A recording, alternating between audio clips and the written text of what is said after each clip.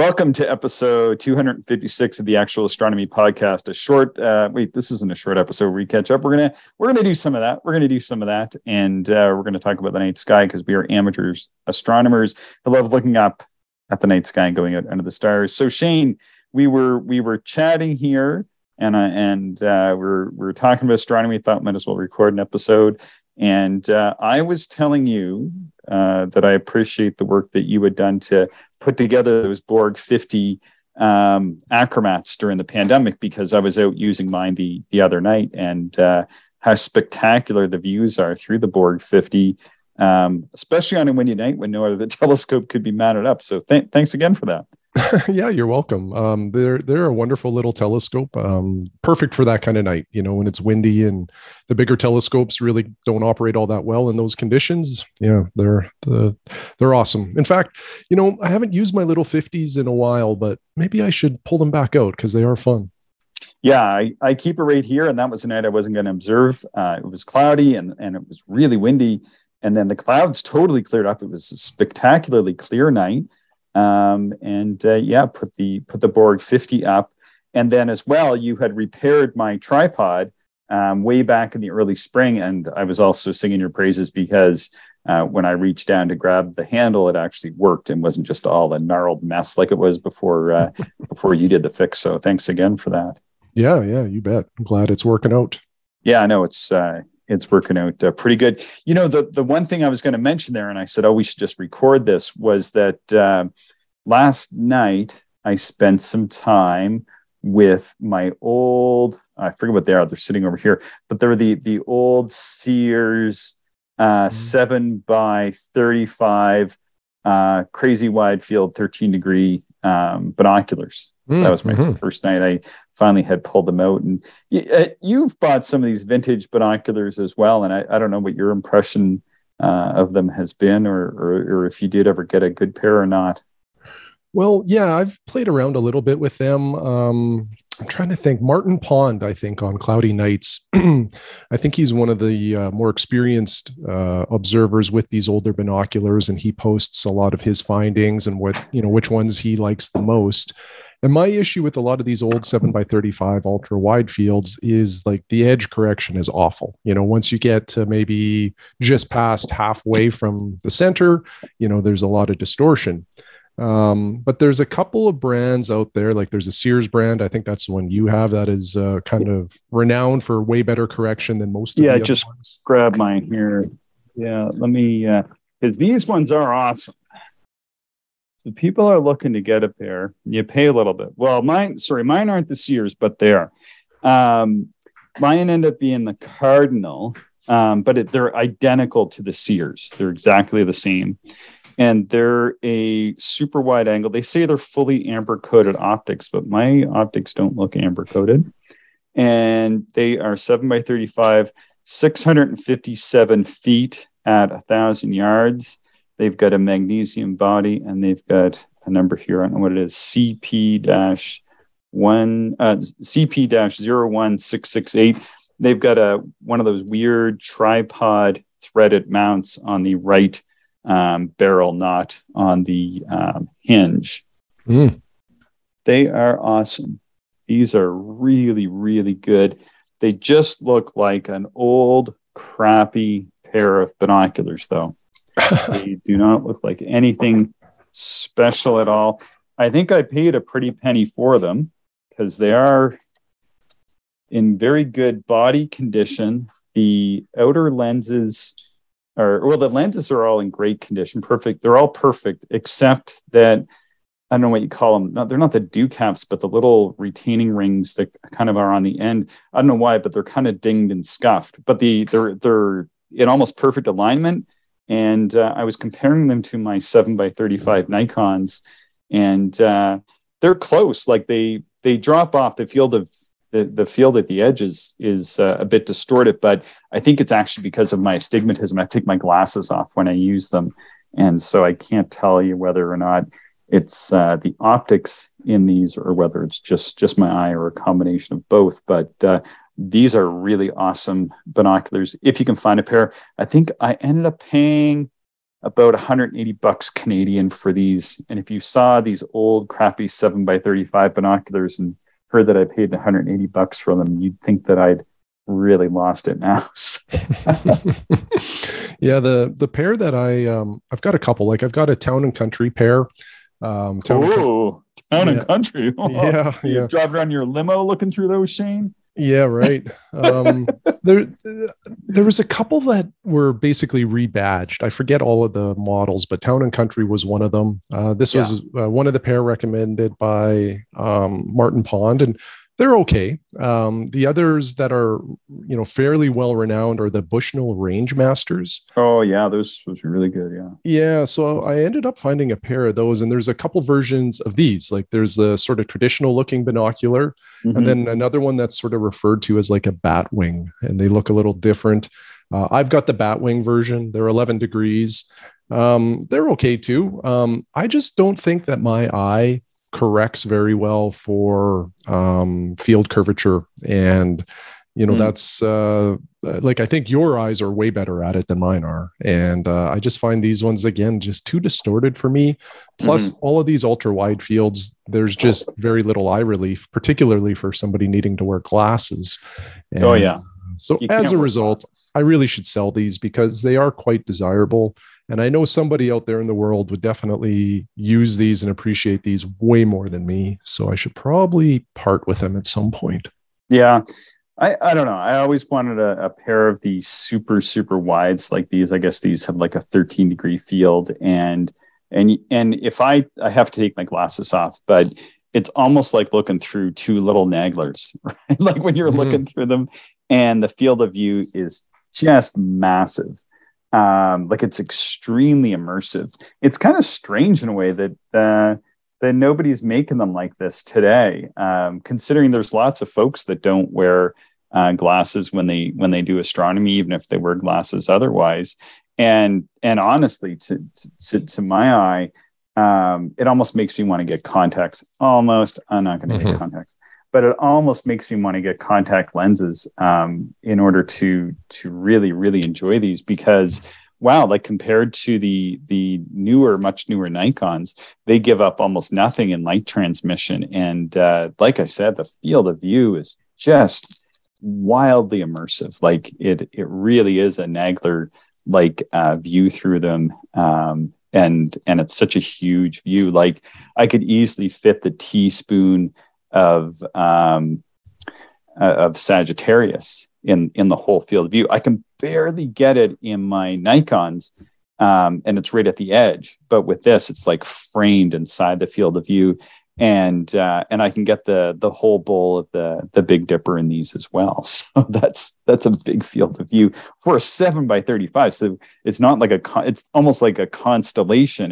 It's really close to like those constellation view binoculars that we made, but at 7x35 power is a lot of fun to use. So anyway, yeah, no, there's they're neat binoculars, and it's kind of interesting. I'm more of the vintage telescope guy between the two of us, and I think you're more of the vintage binocular guy between the two of us. You pairs, yeah. And the neat thing about that is to not sleep on these old optics. There's some really good stuff out there. Oh, yeah. You do have to know a little bit of what to look for, but they are pretty fantastic.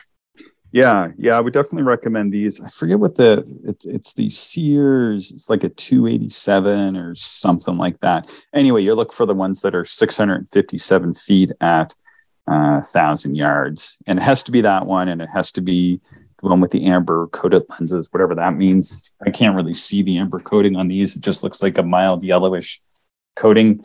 But the lenses are coated. That was almost a rarity in those days. And yeah, it's a lot of fun. I was going to say this, and that is that you were saying that your eye doesn't adjust well for the outer field or whatever. But what I found with these, Shane, is that when I tried them in the city, I gave up and thought, I can't use these either. But when I brought them out here this week and started messing around with them, I was like, it was somehow in the city. And even the first night I had them out here, I found it really difficult to focus them. And that because of that in the city, I don't know, you need to get like the eye dark adapted. And if the eye isn't dark adapted when you look through these binoculars, at least for me, I can't nail the focus. And if the focus isn't nailed, it's just ridiculous looking through them. Like it's just a kaleidoscope. It's pointless. But from a dark sky, when you're sitting in the reclining chair and you're relaxed and you mess around with them for like a while, like the first night I had them out, I didn't really do much profitable observing with them because I was just messing with the focus and I couldn't get it. And then last night it was windy and it got super windy. So again, I decided that I would just do binoculars after a while, and was able to get it dialed in finally. All right, now we're ready to go. So it took a while for me to get them dialed in. I just really wanted to see what it was like to look through them. There was another Sears pair. My mom had a pair. That's really what got me turned on to these, is that I'd read about them and I had gone down to visit my folks on the other side of the country at one point in time. And I didn't take anything with me for astronomy. It wasn't supposed to be good weather. And turned out that we had this really good night. And I saw that Mom had a pair of old Sears binoculars that somebody in her church who had like passed away or something had given her. And so they were like these really old Sears binoculars that had an 11.8 degree field of view. And I was able to use those well. And they were fine. But these ones that I got here, these Cardinal ones, they're just absolutely spectacular. These ones with the 657 foot view at 1,000 yards. Anyway, can't recommend those enough, especially if people don't wear glasses for observing. You can find these things pretty cheap. And I still think like $180 Canadian is a steal for a 7x35 binocular that works like you're basically looking through a couple type 1 Naglers, really is kind of what they're like. Huh. Yeah. No, they're very interesting, and I will give these a try under a dark sky because I certainly have not. So next time I come out, I'll bring these Range Masters and we can play with these things a little bit to see. Well, I'm curious just to see how you like them, and then I'm curious to see how my dark adapted eyes will do with them. I think you'll be pleasantly surprised, or I hope you are. Maybe you won't, but it's worth a shot. All right, so. Yeah, we got a couple listener emails here. We heard from lots of folks about the very short episode we did on the death of the great observer and common hunter Don Machholz. So thanks everybody who wrote in. I feel like we were pretty fortunate to just connect with him and record a couple episodes only few months before he had his untimely passing. So it was really nice to get all those emails from people. Yeah, it certainly was.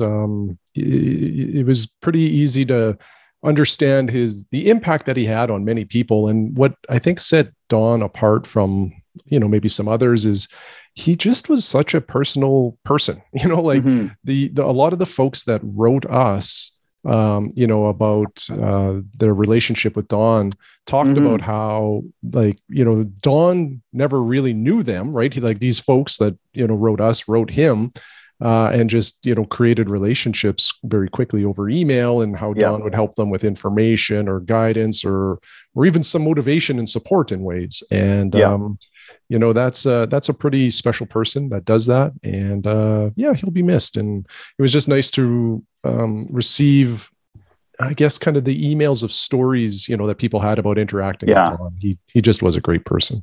Yeah. And on the podcast front, I always thought it was awesome that there's just not that many people out there who are doing podcasts on visual observing, because I think it's a fairly small audience. There's no way to make money on it. Yeah. No, you're right there for sure.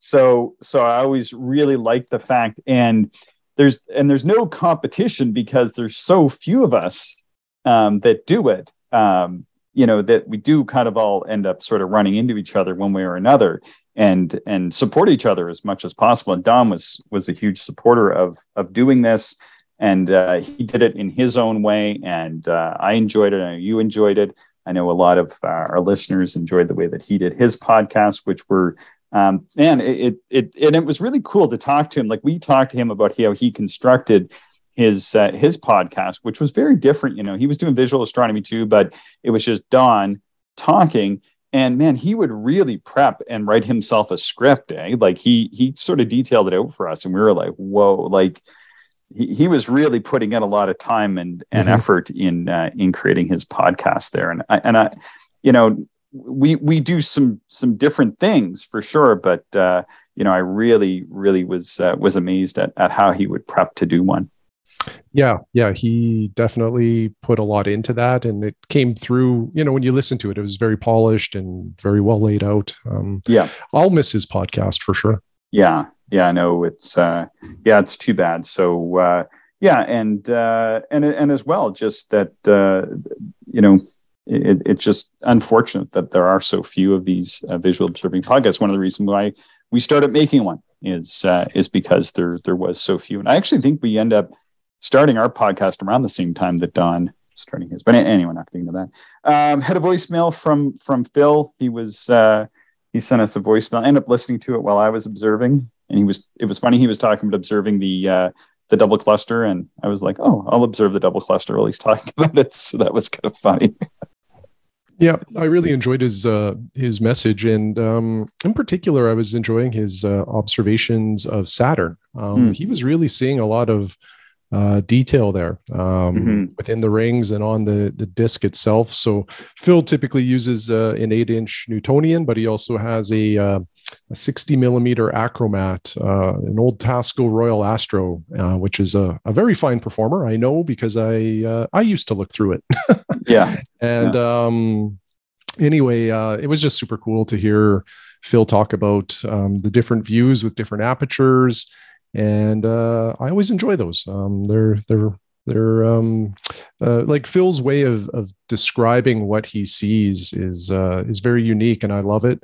And I think Phil also has like an ability to really see color well. And color is very different from you to me to anybody else, and it's just mostly how our eyes work. And Phil, I think, is fortunate to have that ability to just pick up a lot of that color that is out there. Yeah, and I'm just putting this in the notes so you won't see it. But Julian, he's an artist, he's a professional artist, and one of our listeners. It seems like I know all these artists since I get into astronomy, and I'm not really like that artistic, but I find art is one of those things that I really enjoy, and I really enjoy like finding out how people create the art that they do and the process they go through. I just find the whole thing super fascinating, and have a lot of respect for people that choose to do this, because it's not an easy way to make a living. Anyway, so Julian had sent me. I owe him an email. He sent me an email asking if I'd take a look at some of his observing logs. He's working on the messages, and we got into that because he sent me this really cool set of globular clusters that he's recently done. I think as recently as this spring and early summer, he was doing like and I'm going to say, I could be wrong here, but I believe it's like impressionistic versions of some of the globulars, like M15. I think there's a couple other ones in there. That's one that stood out to me. And so, he kind of does some sketches in the field, and then he sort of puts it through his lens, his artistic lens, and then creates some paintings, which was really cool. Did you see those, or did he just send them to me? I couldn't remember whether he was writing me or whether he was writing both of us. I think I did see them. Yeah, no, they were really impressive.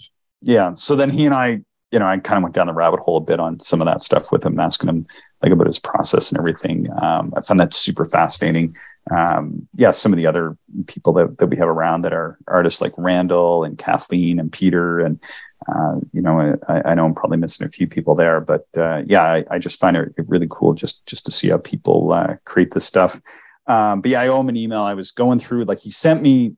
And I always feel like he's put a lot of work into his observations, and sometimes people send me stuff, and I just want to give it the respect that it deserves to actually really sit down. So I sat down, I was going through them, and he sent a lot of observations. And so, I just need a little bit more time here. I think tomorrow I should get some time. So he'll probably hear back from me before this airs, but if somebody does want me to look at stuff, or you as well, Shane, I guess if they want to send both of us, that's fine. I do kind of give it the respect. I'm not just going to kind of whip through it and then kind of say it's good. I'm like, going to really churn through it if somebody really wants me to look at what they're doing. And I'm also like super fascinated at how people do it, and how people do their observations, and where they're going with it. I have my own process that I go through, and it's interesting just to see how other people approach it. So yeah. Anyway, hey, look, Trevor sent us a really neat note on a new dark sky preserve here in Canada. Do you want me to read this? And then there's one maybe you can read. Yeah, go for it. All right, so Trevor writes, hi, Chris and Shane. On September 4th, that is today, the official signing for the Spruce Woods Dark Sky Preserve will be taking place. The RASC Winnipeg, that's the Royal Astronomical Society of Canada's Winnipeg Centre, and Spruce Woods Provincial Park and Manitoba Parks have been working for well over 10 years to make this happen. Trevor says, my club, the Brandon Area Astronomical Society, has been a big part with the Parks Astronomy program there, and will continue to do so. And he says that prior to Brandon Astronomy Club starting up and going to Spruce Woods for weekend observing trips, the members of Winnipeg Centre were joining in as well. And then this is where the idea of making the Spruce Woods a dark sky preserve had come to fruition. So Spruce Woods is located 45 minutes east of Brandon, Manitoba, and Spruce Woods is a really dark site. He put his sky quality reading at 21.5 to 21.7. So I'm guessing it's pretty good. Rick Huziak, who's a friend of ours, he goes down. He's been down there to the Star Party a few times. Says it's a great site. And he says, I don't know if you've done an episode solely on dark sky preserves in Canada. That could be a good topic. And then he sent a link. You can just Google Spruce-Woods LPA RASC, and it's there's a website they've got up now. So thanks for that, Trevor. Thanks for that information on Spruce Woods. I actually went to the website and read through it, and it looks really like a really great spot. I haven't been there before. There was a couple of years I thought I might duck over for the Star Party, but it's not even that far for us. I think it's like a 4-hour drive for that one, Shane. Yeah, it's not too bad. And, that sky quality meter reading is outstanding. Like, that is really, really good. My interest is piqued. Yeah, I heard it's a neat spot too. I think there's like some sand dunes there and some interesting wildlife and trees. Seems like a really cool spot anyway to go to. So yeah, I got to try to make my way over there. Somebody else was asking if we were going to go over to the Alberta Star Party this autumn. That's happening I think it's the third week of September. I'm finding it tough to kind of go other places and do observing when I have my own dark sky site now. So a little bit spoiled here. But I've always wanted to go to the Alberta Star Party, but I looked at that. I think it was going to be like an 8-hour drive or something. Anyway, it's a long drive. So. Where is that one? It's over at Starland Park, sort of central Alberta, and it's a bit of a drive for us to get there. Yeah. So anyway, so there's that. I heard from somebody who was going up to the. I think it was Mary who's going up to the. Mary's a listener. And she's going up to the Jasper Dark Sky Festival in October. I think it's the third weekend of October. So you haven't been up to that one, I don't think either, have you? No, I think there's a forest fire burning near there right now. Oh, really? Yeah. So I don't know if that'll impact their Star Party, but something to keep a watch on. Yeah, I've been up to the Jasper Dark Sky Festival a couple times anyway. Mm-hmm. And especially I think it was almost like the first year they were getting it running.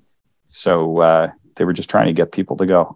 So I went, and they got David Levy to go. And I ended up realizing that I should have a car when I get up there, because I was talking to somebody on the bus. They'd sent a bus to pick us up, and there was like 5 or 6 of us on the bus. And I was like, holy cow, if I get up there without a car, I can't go and do anything. And there's all kinds of stuff to do up in Jasper.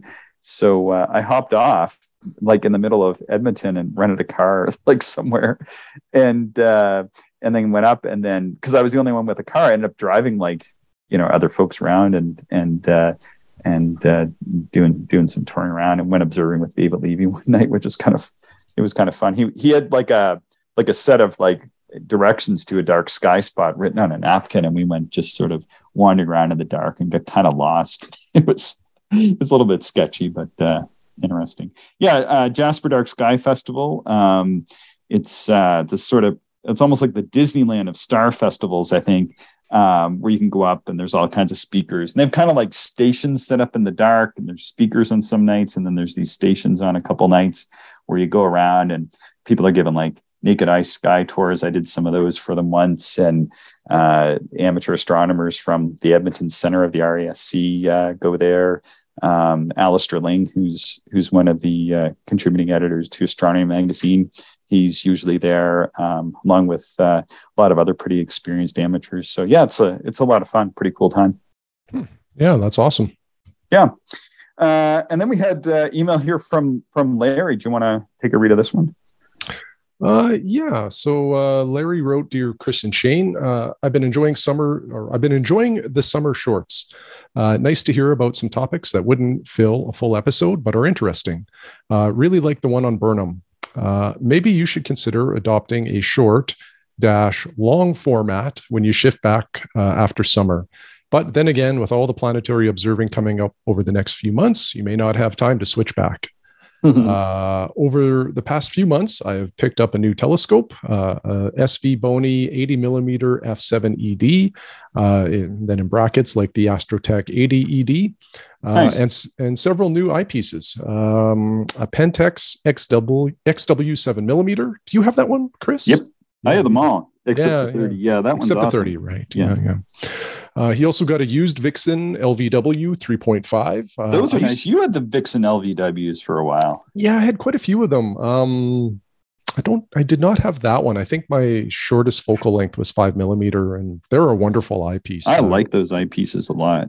They might be the most comfortable eyepiece I've ever used. It just didn't matter where your eye was. There was no blackouts. It was just, they were so easy to use.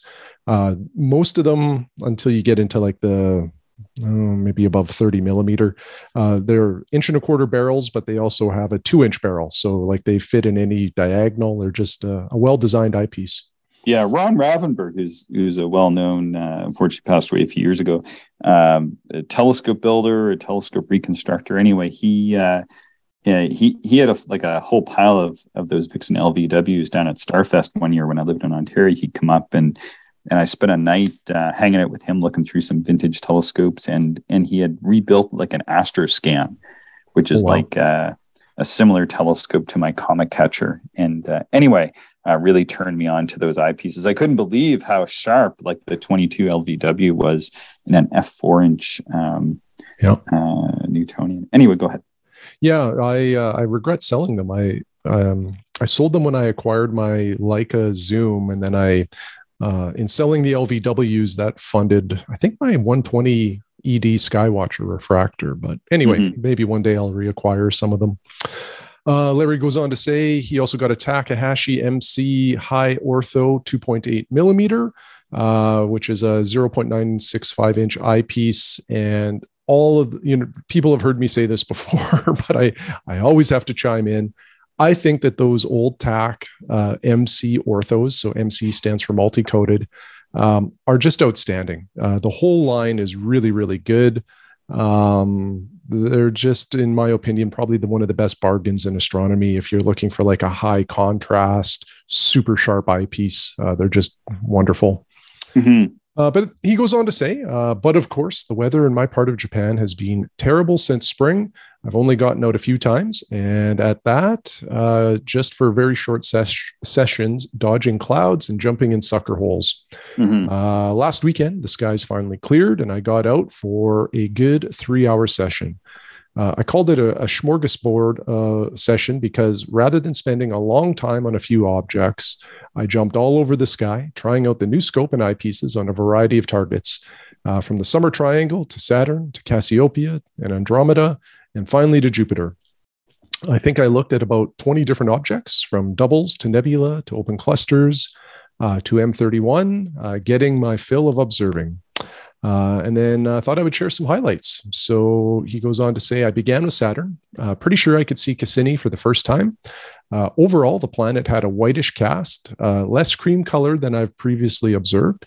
Only the northern cloud band was visible, which, for me, Chris, that's pretty common. Sometimes you get a little bit more detail, but that's a pretty good observation there. Then Larry says it was a paler shade of tan than before. Titan and Rhea were visible, making a nice fish hook with 2 field stars, like a trail of stars coming off the planet. Later, when I came back, I was able to pull out Tethys as well with averted vision and best within the TAC MC Ortho 7mm. Next, I moved around in the area, I moved in the area around Sagitta. First, I took a quick peek of the coat hanger, then Theta Sagittae? Sagittae? Sagittae, yeah, that's better. This is an interesting triple. Not so colorful, but the surrounding area is really nice, and the field looks a bit like a widely spaced open cluster. I will visit it again. Moved on to M27 and M57. M27 was pretty much a vague spot of fog, but still better than I had been able to see before. The XW7 showed this one the best, with a nice balance between magnification and brightness. M57 was also best in the Pentax, a little gray ball with straight vision, but a donut with averted vision. Nice. Yeah, that is nice. I guess you can only get so much out of 3 inches of aperture from inside the city.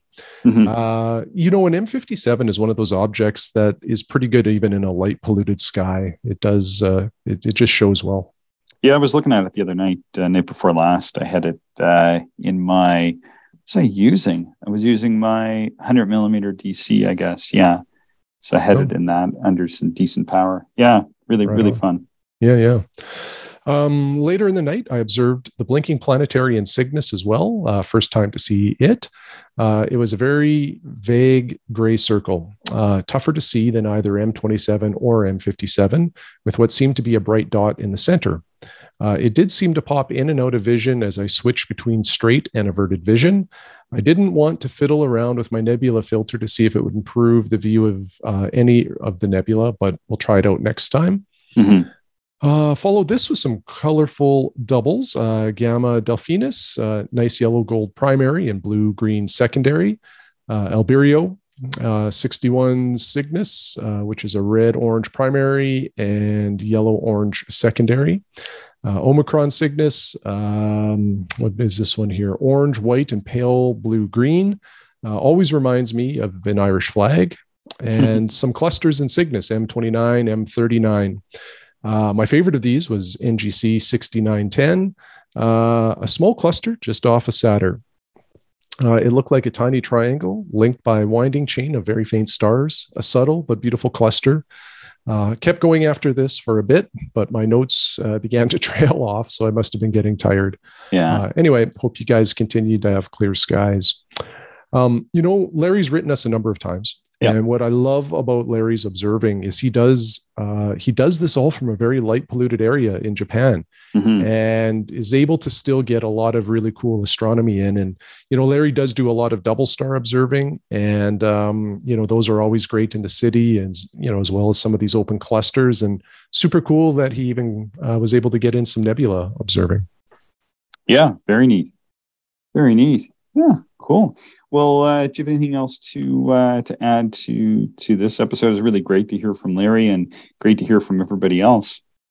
Yeah, no, nothing else to add. I really enjoyed reading these reports. Yeah, cool.